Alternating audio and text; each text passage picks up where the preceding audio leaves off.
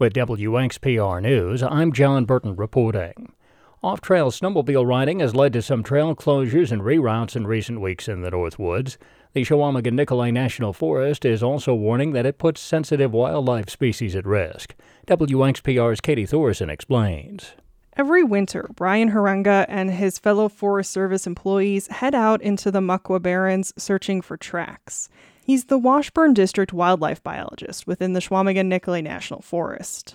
Predator species like wolf, fox, and coyote, bobcat, and fisher. And they always find a wide range. Some of the birds that call the Muckwa Barrens home year-round include like wild turkey, ruffed grouse, and then, of course, the sharp-tailed grouse, which is one species of particular concern for us.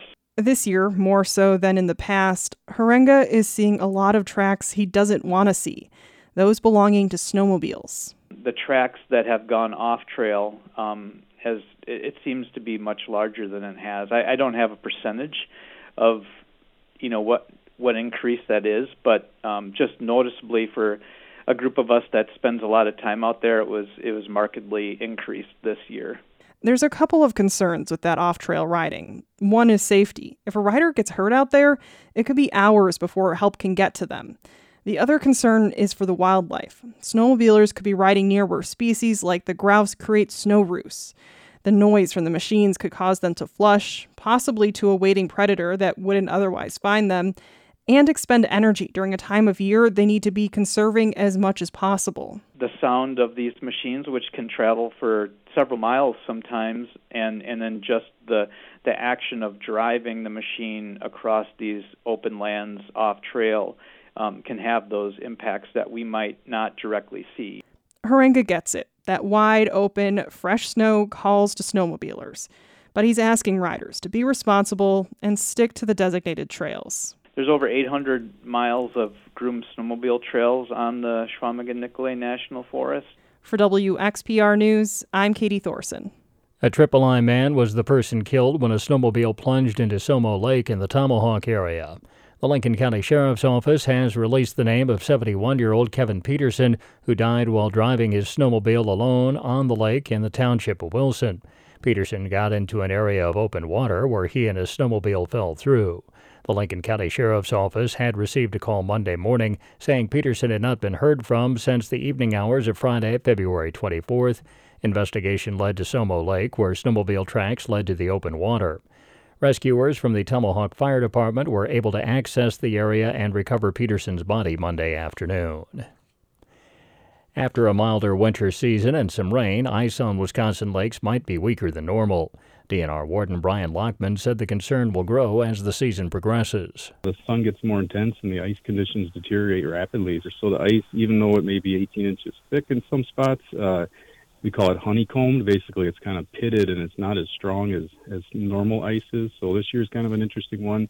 Lieutenant Jared Alinke with the Riverside Fire District says the way it's melting could make danger difficult to spot. The melting of the top layer, creating slush, and then you're unable to see the cracks in the ice, especially on the rivers with the moving water. You might not be able to tell if it's solid ice or if it's not.